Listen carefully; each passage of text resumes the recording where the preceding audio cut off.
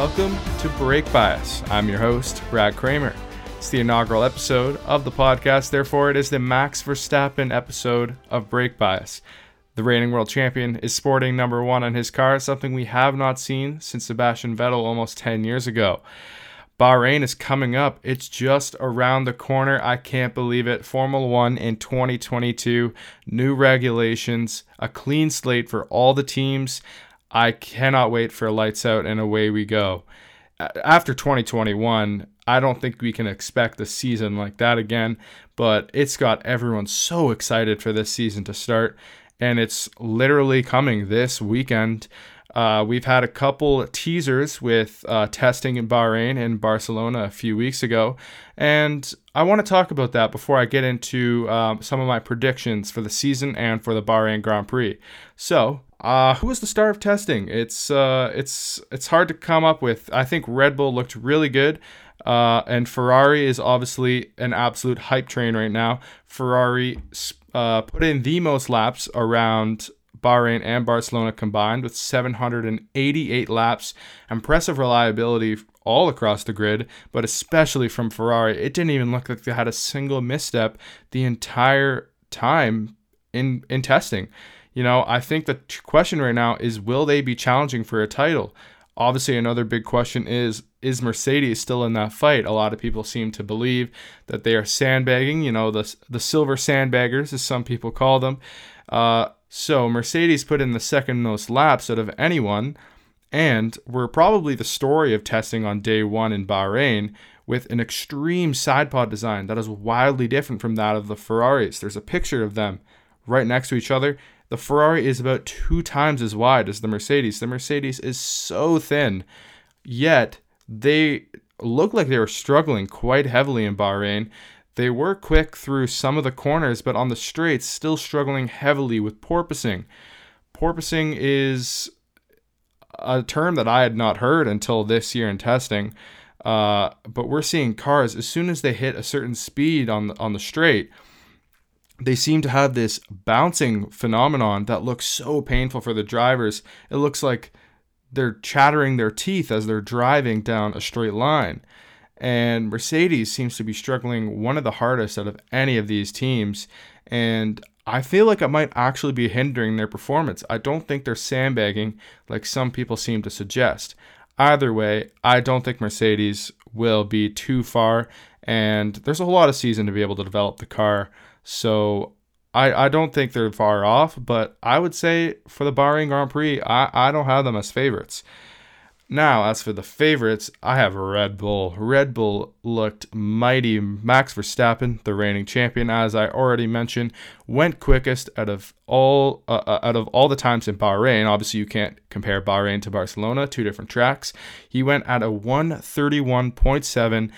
a good 4 or 5 tenths quicker than the next car. And after their upgrade that they brought to the car on day 3, Red Bull looked to be the favorites absolutely in Bahrain to me. I think Ferrari is maybe a little bit overhyped right now, but I think they will be there. Ferrari will be in the top 3, and I feel very, very confident about that. Now, as for a team that I think a lot of people were hoping would join the top 3 or would join that title fight, is McLaren. And after a very strong testing in Barcelona, where Mercedes driver George Russell called out Ferrari and McLaren to be looking very quick, I don't want to say McLaren dropped the ball, but they had a lot of things go wrong. Firstly, one of their drivers, Daniel Ricciardo, a star of Drive to Survive, something that we will be talking about later, he couldn't do any testing this week due to COVID. But they have announced that at least he will be returning for the Bahrain Grand Prix. The team also seemed to take a step back from Barcelona as they dealt with brake issues. They only ended up with the 8th most laps in total, which is shocking. At one point, it seemed like there was at least 3-4 teams that weren't anywhere close to McLaren in total laps. That's how few McLaren were able to do in Bahrain. But, you know, they still ended up with more laps than Haas. Haas had the fewest laps of any team with only 413 total laps. However, you know, I actually feel like Haas had a pretty solid testing considering they lost their title sponsor and one of their drivers in Uralkali and Nikita Mazepin. That is one hell of a thing to be worrying about while you're just trying to work out the kinks in the performance of the car, and you have all this business stuff going on in the background. Obviously, the war in Ukraine is awful, and I think Haas did absolutely the right thing to release Nikita Mazepin and lose that whole Russian-themed car that they had. I think that was absolutely the right call. And then they had a freight delay on the move from Barcelona to Bahrain. They had problems getting their stuff there, so that helped. That cost them valuable time on the track that they were able to get some back. They got an extra hour on the track where other teams didn't have that liberty. And then they also had to bring back Kevin Magnussen on short notice, who got right back into the car and set one of the quickest times out of anyone. Sure, it was likely a glory run, is what they call it. But, they had to get him situated back with the team, and they still set some solid times. Now, let's get into some of my predictions. So, in Bahrain, I really believe Max Verstappen will be on pole and win the first race. I really thought Red Bull spent too much energy on 2021. They were still upgrading that car to try and give Max Verstappen a chance at winning the title, which, they did do. But I thought that it would cost them a little bit in 22. They would come out flat. They would definitely develop the car. Adrian Newey, one of their main engineers, mechanics, is a genius. And I really thought they would catch up, but it looks like they smashed it right off the bat here. And I just really believe Max Verstappen, even though I am a Mercedes fan, I believe Max Verstappen is the best driver in Formula One right now. Lewis Hamilton, a close second. But I just really believe Max Verstappen's going to have the best car, and he's the best driver. There's no reason why he will not be winning the first race. Of course, anything can happen in Formula One, but I strongly believe that Max will be winning race 1. Rounding out the podium, I got Charles Leclerc in P2 and Sergio Perez, Max's teammate, in P3. Then I have Lewis, followed by Sainz, then Gasly, George Russell, Lando Norris, Yuki Tsunoda, and Daniel Ricciardo in P10. So that is what I think for Bahrain. I wouldn't be surprised if Haas scored a point there too. I'm actually really high on Haas, which I will get into in a moment. I'm not going to run through the whole 20 drivers for my season predictions. Instead, I'll make note of some of my most notable predictions. I have Max Verstappen repeating as champion. I believe Lewis and Mercedes will not be in it as much as they were last year, but I do believe they'll make a late charge and edge Ferrari for second in the Constructors. I got Red Bull also winning the Constructors. Lewis will finish P2 in the Drivers' Championship, but a little bit further off of Max. I have Charles in P3, Sergio in P4, George P5, and Sainz P6. And like I said, I am also pretty high on Haas. I believe they will finish 8th or higher in 2022. And I think at least 4 teams will win a race on merit. I think the top 3 teams definitely will win a race, that being Mercedes, Ferrari, and Red Bull. And who that 4th team is going to be, I'm not sure. It probably will be McLaren. But, I wouldn't be surprised if we see Haas rapid at one of these first tracks. I wouldn't be surprised if it was Alpine, and even Alfa Romeo. Sure, they dealt with reliability issues, but they were quick. I think every team will score at least 5 points, including Williams, who I think will finish last. I see them scoring at least 5 points, and half the grid will score a podium. With these new regs, I really do believe that it just opens the door for all teams to fight on a little bit more of an even playing field. Definitely some teams can drop the ball and just completely miss, and they could be awful. It opens up the opportunity for that too. But I really do believe after testing, I don't think any team stood out as horrible. I really don't think that. So I think that Williams will be finishing last, but probably score 5 to 10 points on the season, which is exciting. I think it's going to make the midfield a lot more interesting. And for the last part of this podcast, I want to get into some Drive to Survive. Of course, it just came out. Many of you may have finished already, or maybe you're still working through the season, or maybe you haven't seen it. And I really highly suggest that you start from the beginning if you have never watched Drive to Survive. It's pretty awesome. But I'm going to be bringing on a friend of mine to talk some Drive to Survive. His name is Andrew Shackleton. And you know what? Let's go to him right now.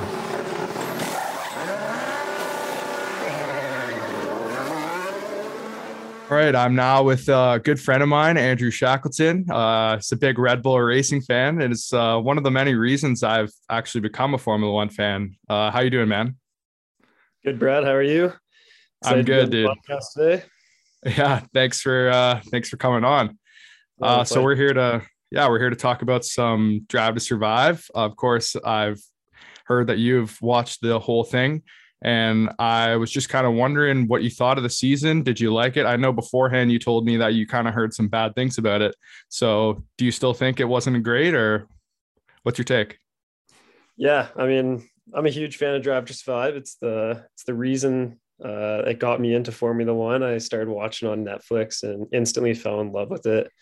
Super funny, entertainment, a lot of drama, and with that, it just hooked me into watching Formula One. So huge fan of the series. Um, the past 2 years, I've been watching the full Formula One season. So it's been really interesting watching each episode because you actually know what happened and what the show is manipulating to be different. Um, really like last year. This year, I was really excited. I couldn't wait for it to come out with such an epic season that we had. Um, Overall, I thought it was pretty good. Um, I mean, a little disappointed. I thought just with the whole Max and Lewis saga, it could have been a season on itself. But it was still interesting to see those lower market teams like Haas and Williams and AlphaTauri and all those other ones, just to see the behind the scenes and get the humor from Gunther. And yeah, it was good. I thought overall it was good season. Yeah, and with a season like that, like you knew going in, there was going to be some stuff left out. Like it was a guarantee. And you mentioned how funny it is, and I find usually the humor, like a lot of it comes from Ricardo. Even Horner sometimes can be funny. But I think the Yeah. funniest guy this year was Yuki Tsunoda. That guy was hilarious. Yeah, crazy personality.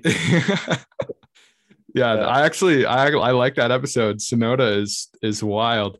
Um, yeah, I was a little bit disappointed too. I think a little bit just because you had such high expectations off a season like that, and you wanted them to touch on all the best moments, and they didn't. Obviously, I think some big ones that they left out. Uh, Kimi Räikkönen wasn't even mentioned. It was his last season, last race. A legend like him, not even mentioned. Little weird. Aston Martin didn't even like exist in the whole thing. Like Vettel's podium, just a completely just afterthought. And also in the Hungary race, the Hamilton Alonso battle, like I feel like they could have used like an interview with Alonso, like to go along with Ocon's win, because that was kind of the main reason Ocon won the race, I found. So I was a little disappointed that wasn't in it either, but it was still entertaining for sure. Do you think any parts were left out? Like what parts did you like? Yeah, 100%. I mean, when you actually look at it, I think the show has a lot of politics and like for example, Max Verstappen said he was not going to participate in this year, which bummed me out. But at the same time, he just doesn't want to be involved with that. So he was still in it a little bit. Um, but they're definitely going to focus on more of those teams and drivers that want to be involved in the show, like Kimmy, guy with very little words, hard guy to interview and sit down with. I know he's been in past seasons, but yeah, Yeah, they yeah. added a lot of yeah, they added a lot of scenes and created drama, which I don't necessarily like. It's still entertaining, but they created a lot of drama and different scenes where they could have just kept the season as it was because of how much drama and entertainment and excitement there was. Um, but yeah, I mean, Yeah, and you bring up a good point there. Like we were kind of chatting before this, that in one of the very first episodes they were showing a little battle between the McLarens in the very first race. mhm, And it looked like Lando and Ricardo kind of had like almost a bit of a rivalry, and then they used like a little radio message saying that Lando said that Daniel like pushed him off the track. And Lando literally came out in the press afterwards and said, yeah, that was from a different race. There was nothing there. It made it look like we were really close on track and we weren't. So they definitely like manipulate all the footage that they have and make it trying to fit their narrative. And I don't know. I don't think it's that great. And like you said, that I think that's why Max probably said, you know what, I'm out. Yeah, no, 100%. Good point. It's unnecessary. To your point, I think there's another time, I believe it is Imola, where there's a sprint race, and in the show they said that Max won the sprint. But In in Monza, reality, yeah, Monza, I sorry, noticed yeah, that too. I was like, didn't Valtteri win that? And they're like, Max yeah, wins the sprint race. yeah. So yeah, Bottas won that, and they said that Max did. So I mean, just stuff like that to create more drama, create more excitement, to further explain their I side feel of like the story that they want to do. Yeah, I feel like with that one specifically, it was because they didn't want to have to explain that Bottas took an engine penalty because that's why he Right. didn't start at the front. So they're just like, Max won the sprint. But like real F1 fans are going to remember, like, no, he didn't. Like, I don't know. It's like, I don't get how they can expect that we're just going to like forget about that. It's not going to Yeah, slide.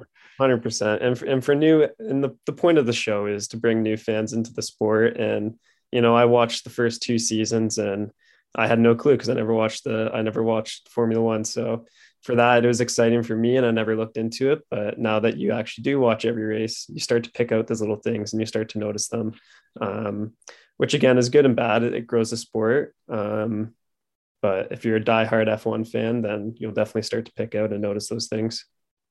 Yeah, and I think they're almost I could be wrong, but I don't feel like they reached as hard in the earlier seasons. I feel like they're almost like manipulating more now because I think some people started to notice in the third season that they started to do that, and then they did it again this season.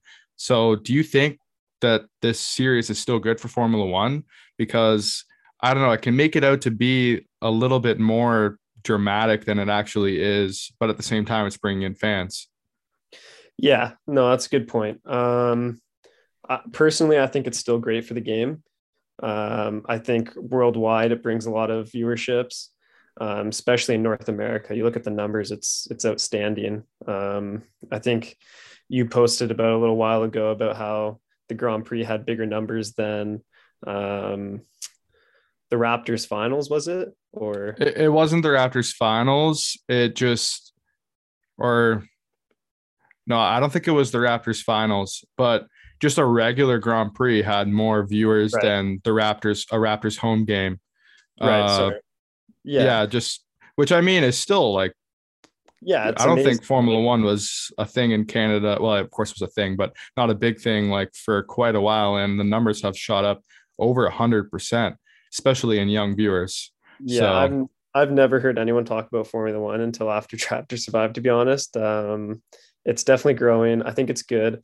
It's like any reality TV show, right? They're gonna express things in a different way and manipulate people to think that there's more drama or there's more situations happening that really aren't.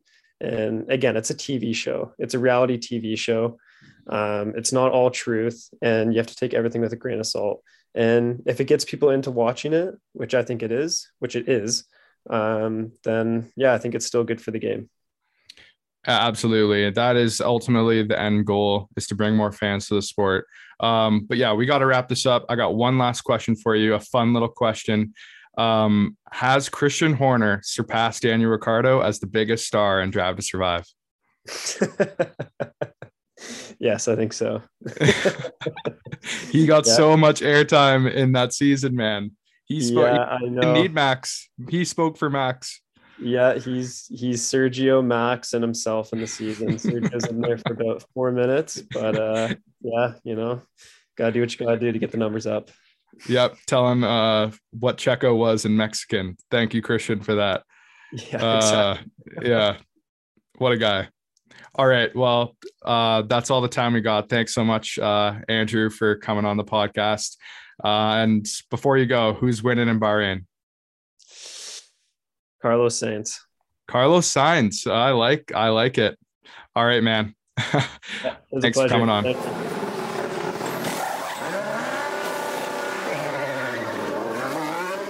What a great chat with Andrew Shackleton. Always like catching up with a good friend of mine. Like I said at the beginning, he was a big reason I got into Formula One. He told me to watch Drive to Survive for the first time. As much as I've absolutely become addicted with this sport, I've learned a lot. I'm still relatively new.